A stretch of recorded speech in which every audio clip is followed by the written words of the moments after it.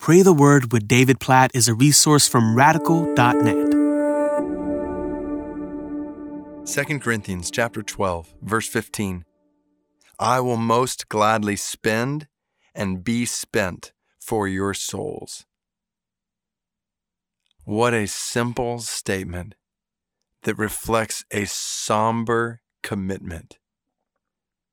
To say to other people, I will gladly, most gladly, spend my life for your soul. Be spent.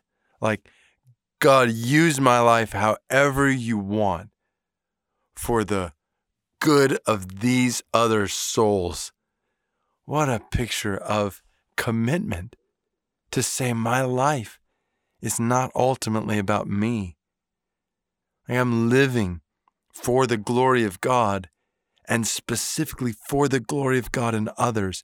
I want to spend my life for the good of others, for the eternal good of others. I want my life to be spent by God for that purpose. I just ask you today, is that your posture?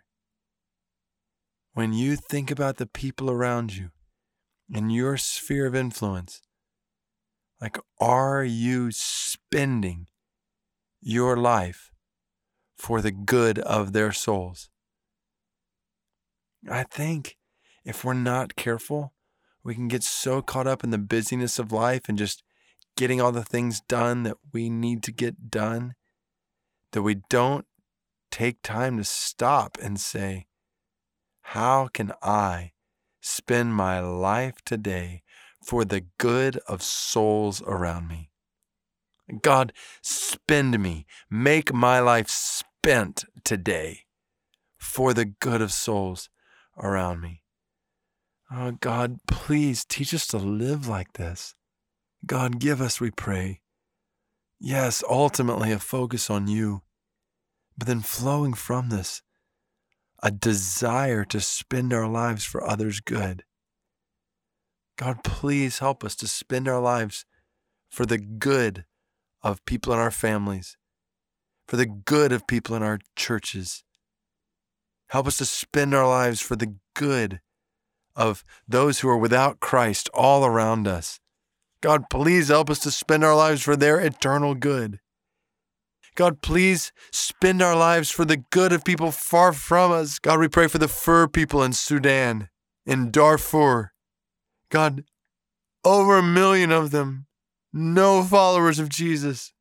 God, cause somebody to spend their life for their souls. Raise up laborers who will go and spend their lives for their souls. Please, oh God, raise up missionaries who will go there. Raise up Christians nearby in Sudan, South Sudan. Please cause some people to spend their lives for the Fur in Sudan. And God, show us if you're leading us to do that.